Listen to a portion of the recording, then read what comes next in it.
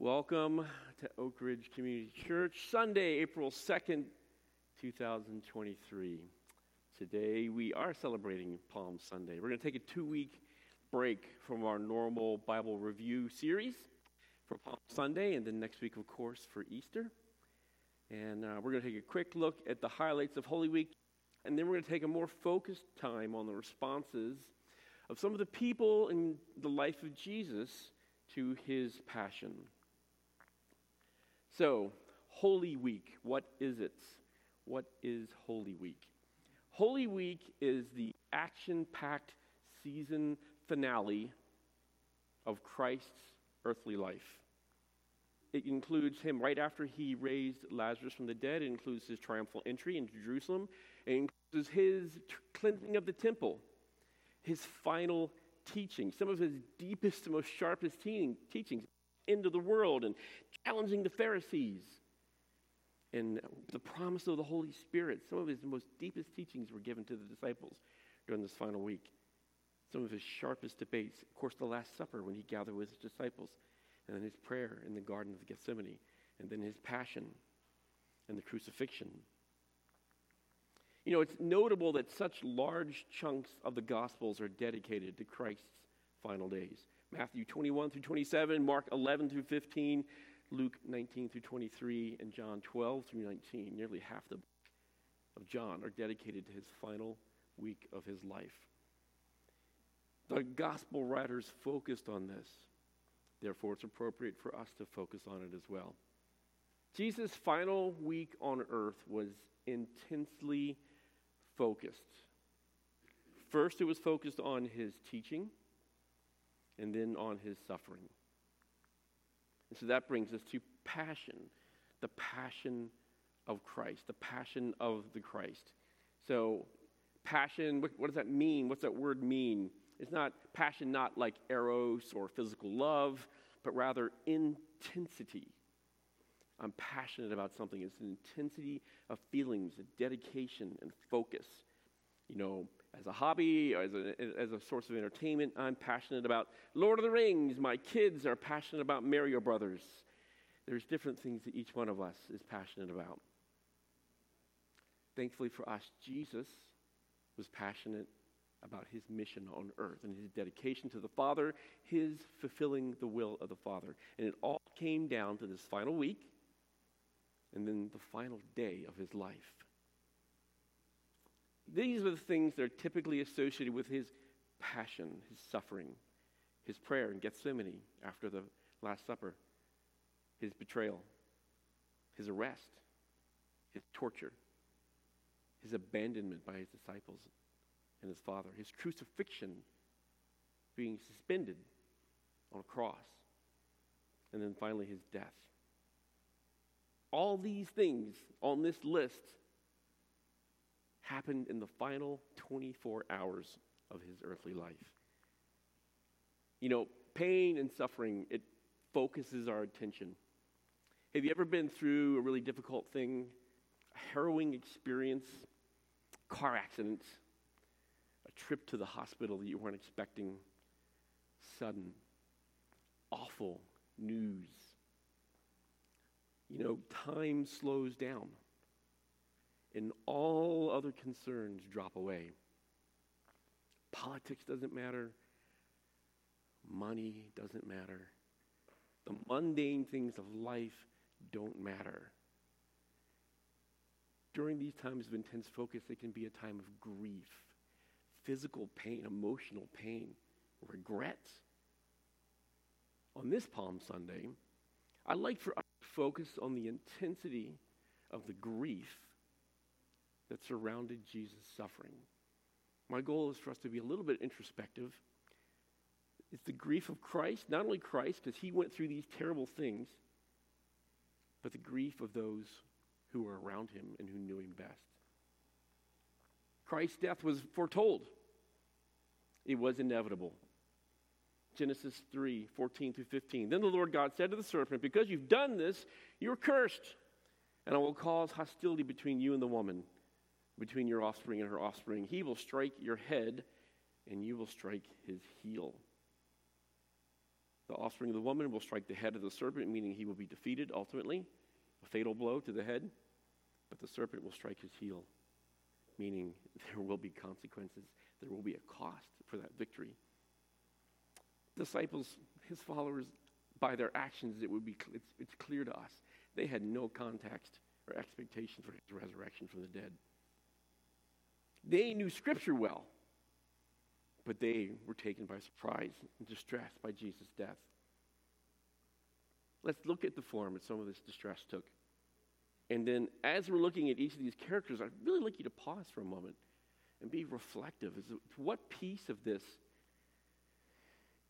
reflects your heart. What can you learn from these people and how they responded to the death of Jesus and his passion? Judas. Judas was the money handler. He kept the purse. He was trusted. He was disappointed. Ultimately, his scripture doesn't go into great detail about his motives. Probably like all the rest of the disciples, probably like all the rest of the Jews in that time period, he was hoping for a rescuer from the Romans, and Jesus, it was becoming increasingly obvious Jesus wasn't going to do that. So Judas cut the deal with the Jewish leaders to betray Jesus. He sought them out, and they were very eager to work with him, and they paid him 30 pieces of silver to betray Jesus.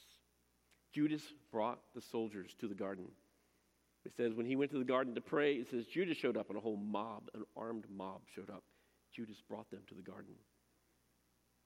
Judas' grief at Jesus not fulfilling his expectations, and then when he saw how Jesus had been treated, his grief turned into despair and regret that he couldn't dig himself out of. And Judas killed himself. His grief drove him to an action which was betrayal, and then it drove him to despair, and then he killed himself rather than seeking forgiveness or repentance. A tragic consequence of grief. Zechariah 11, 12 and 13. So they counted out for my wages 30 pieces of silver. And the Lord said to me, throw it to the potter, this magnificent sum, which they valued, so much they valued me. So I took the 30 coins and threw them to the potter in the temple of the Lord. In keeping with our theme of the scarlet thread as we go through the scripture, these things in the New Testament are pointed to and prophesied and predicted in the Old Testament. Judas' betrayal was prophesied.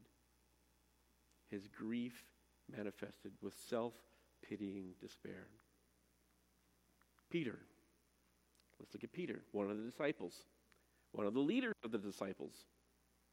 At the end, among his many brash things he did, at the end of Jesus' life, he said, Lord, I'll never betray you. I'll never betray you. And Jesus looked at him and said, you're going to betray me. Before the cock crows in the morning, you're going to betray me. He loudly said, I'm not going to betray you. And then, of course, as the evening went through, Peter denied Jesus 3 separate times. He snuck in to watch the trial, and he was recognized by the people, servants of the people who were conducting the trial. And they said, aren't you one of his followers? And he said, no, I'm not, loudly. 3 times. At the end, it says he was cursed and said, no, I'm not. I'm curious how they're going to do that scene in The Chosen. It'll be very powerful how they do his betrayal and his denial of Christ. When he heard the cock crow, Peter was struck in his heart. He wept bitterly, and he left, and he went back to fishing. Zechariah predicted the scattering of the sheep, Peter's departure. Strike down the shepherd, and the sheep will be scattered. Zechariah 13:7. This was clearly seen when Christ was arrested. His disciples scattered. Thankfully for Peter, thankfully for us, thankfully for the church, Peter's grief resulted in repentance and restoration. Such an easy contrast between Judas and Peter. Judas' self-despair and self-pitying, suicidal impulse, and Peter's deep regrets, tears that were wept, and yet it resulted in genuine repentance. Again, where are we on this? The centurion, very simple, very brief. The centurion gets one line. Surely this man was the Son of God. One of the Roman centurions who crucified Christ was astonished. Was this soldier like simply part of the guard standing by? Maybe he was one of the people that whipped him and cursed him and spit on him and hammered the crown of thorns onto his head. Scripture doesn't say. But this centurion, this Roman, watched what was happening. And his grief was manifested as astonishment. Isaiah chapter 52, verse 14. But many were amazed when they saw him. His face was so disfigured, he seemed hardly human. And from his appearance, one would scarcely know that he was a man. Isaiah 52, a prophecy of Christ's abuse, his torture, the physical attacks they made against him during his trial. Maybe the centurion was one of the people that caused his disfigurement. Did he believe in Christ as he watched and saw the response of Jesus to all this? Or was he simply amazed? Scripture doesn't say, but his heart was moved. And I think the analogy here for us is your heart moved by spiritual things? Is your heart moved by spiritual truth? What do you do with it? Are you amazed? Are you like, that's interesting, that's cool, that's or is there some more permanent, lasting change that comes over you? Are you going to be the centurion that's just watching in amazement and saying, yeah, that's something different there, and then walk out of here and forget? I pray not. Mary and John, Mary and others, several other women, including Jesus' mother Mary, several other Marys, John, his disciple, they followed Jesus to the foot of the cross. That was a dangerous thing to do. And they witnessed his death firsthand.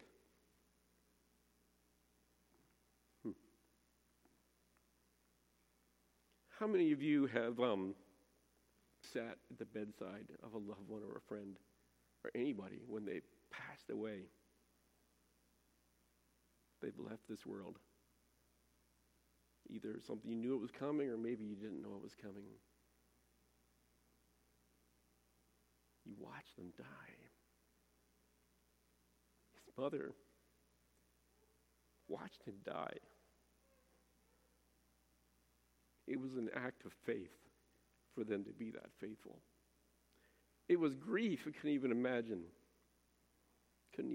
what that would be like to watch one of my children die, but she went and she watched it with unblinking eyes.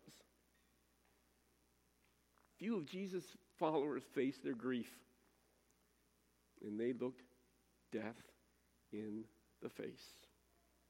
The challenge for us, of course, is we watch the bravery and the faith of Mary and John. Are we able to look at the spectacle of what Christ did plainly, slow down enough to think about it, and understand what's really happening as he's hanging there on the cross?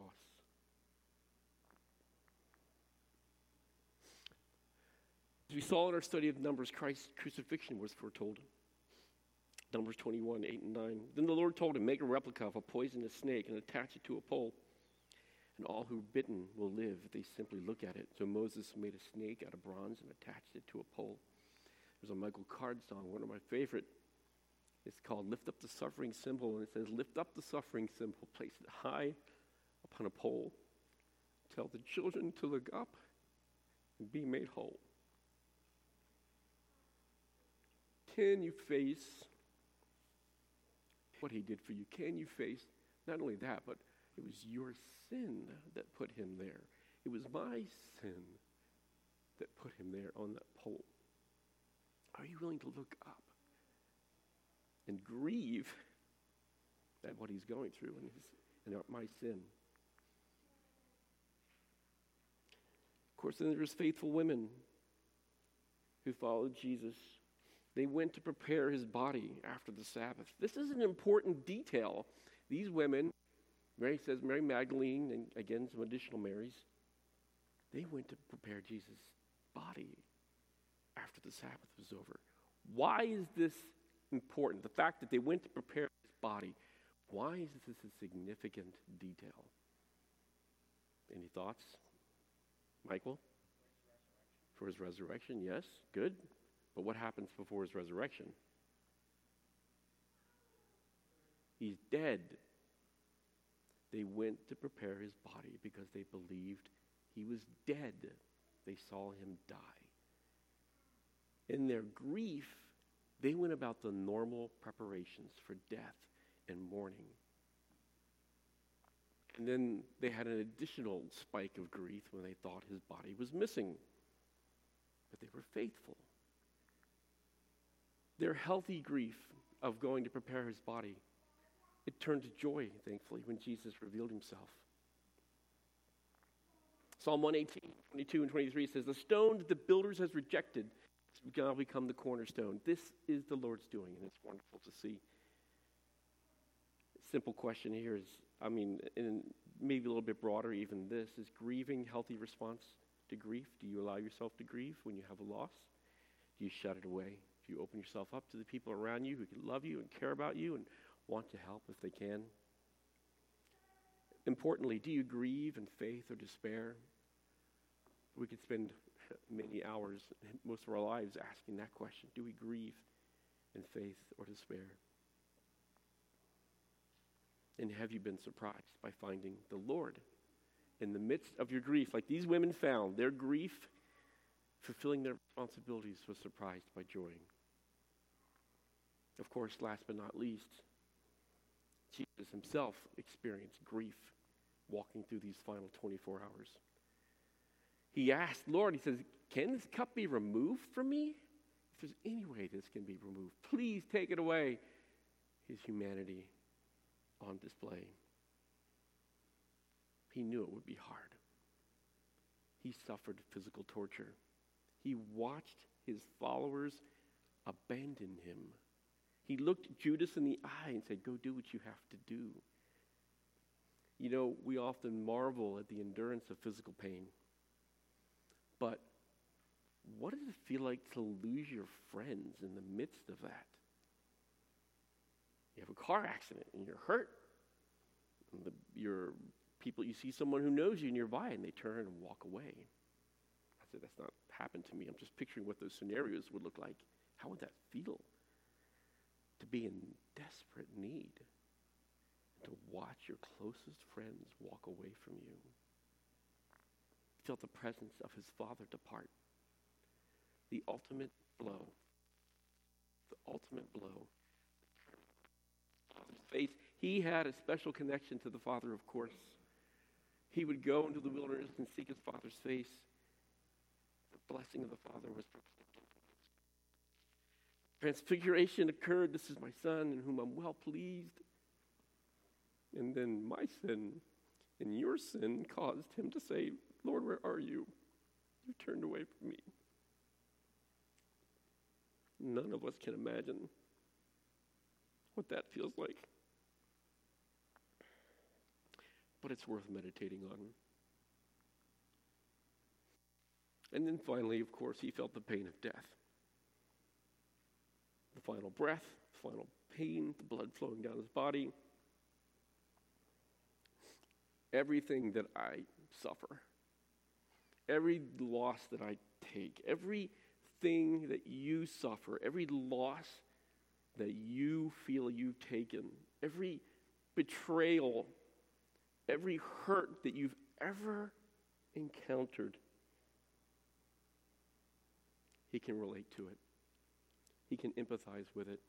Hebrews says, we have a great high priest who can sympathize with our weaknesses. It definitely falls into the easy to say category. But I really do encourage you, take heart by the fact that he knows exactly what you're going through. The depth of your pain, the depth of your disappointments, the unfairness and the injustice of what being done. He knows.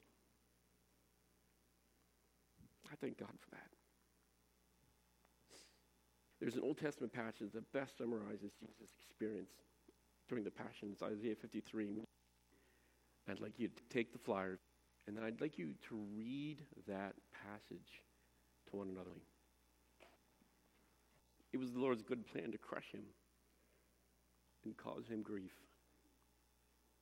And because of his experience, my righteous servant will make it possible for many to be counted righteous, for he will bear all their sins. So, finally, we see all these characters, of course, and focus on Jesus, and then we need to think about ourselves. Can you slow down for a minute?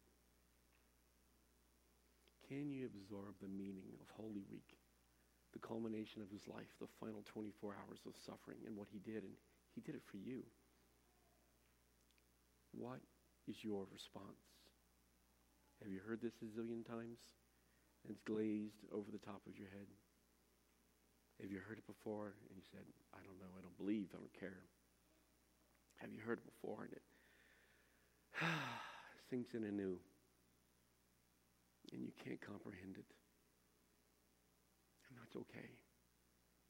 Can you just sit with it for a few moments? This week is going to be super busy, as every single week is. Can you slow down for a minute? Can you embrace the fact that it was your sin, my sin, that caused Christ's suffering, and that he willingly, gladly, lovingly went through everything that we've just covered because he loves you. He cares about you. The Father has prepared a way for you to be reconciled to him.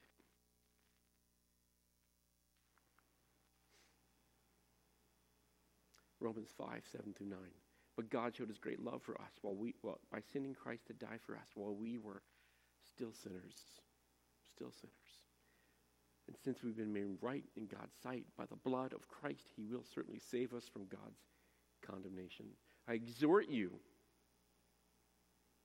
place your faith in Jesus Christ.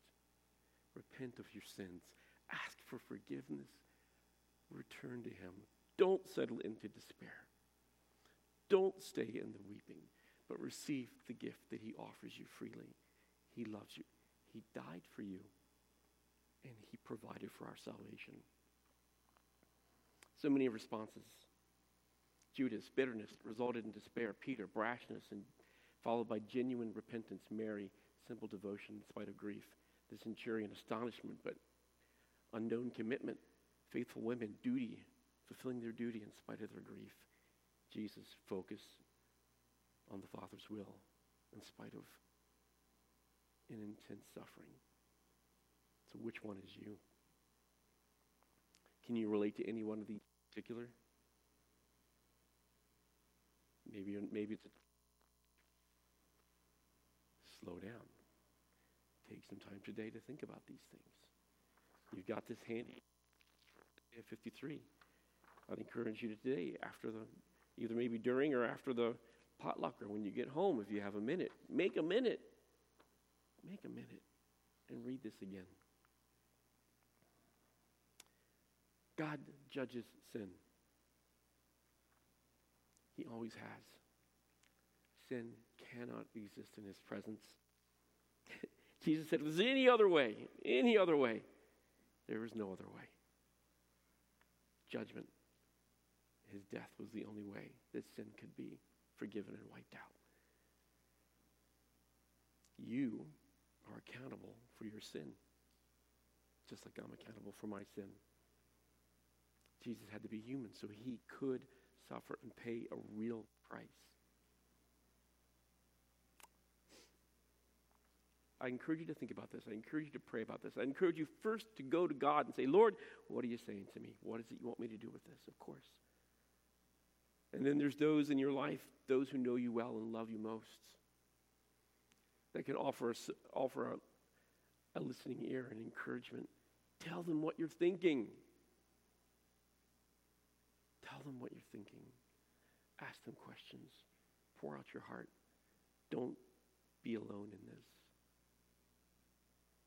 And of course, if I can be of any help or encouragement or assistance, I'm also available to talk and share my own personal experience of how the Lord changed me from a doubtful, anxious, confused young man into someone who was constantly struggling with guilt and doubt, into someone who actually trusted him and had a sense of forgiveness and had a purpose for life.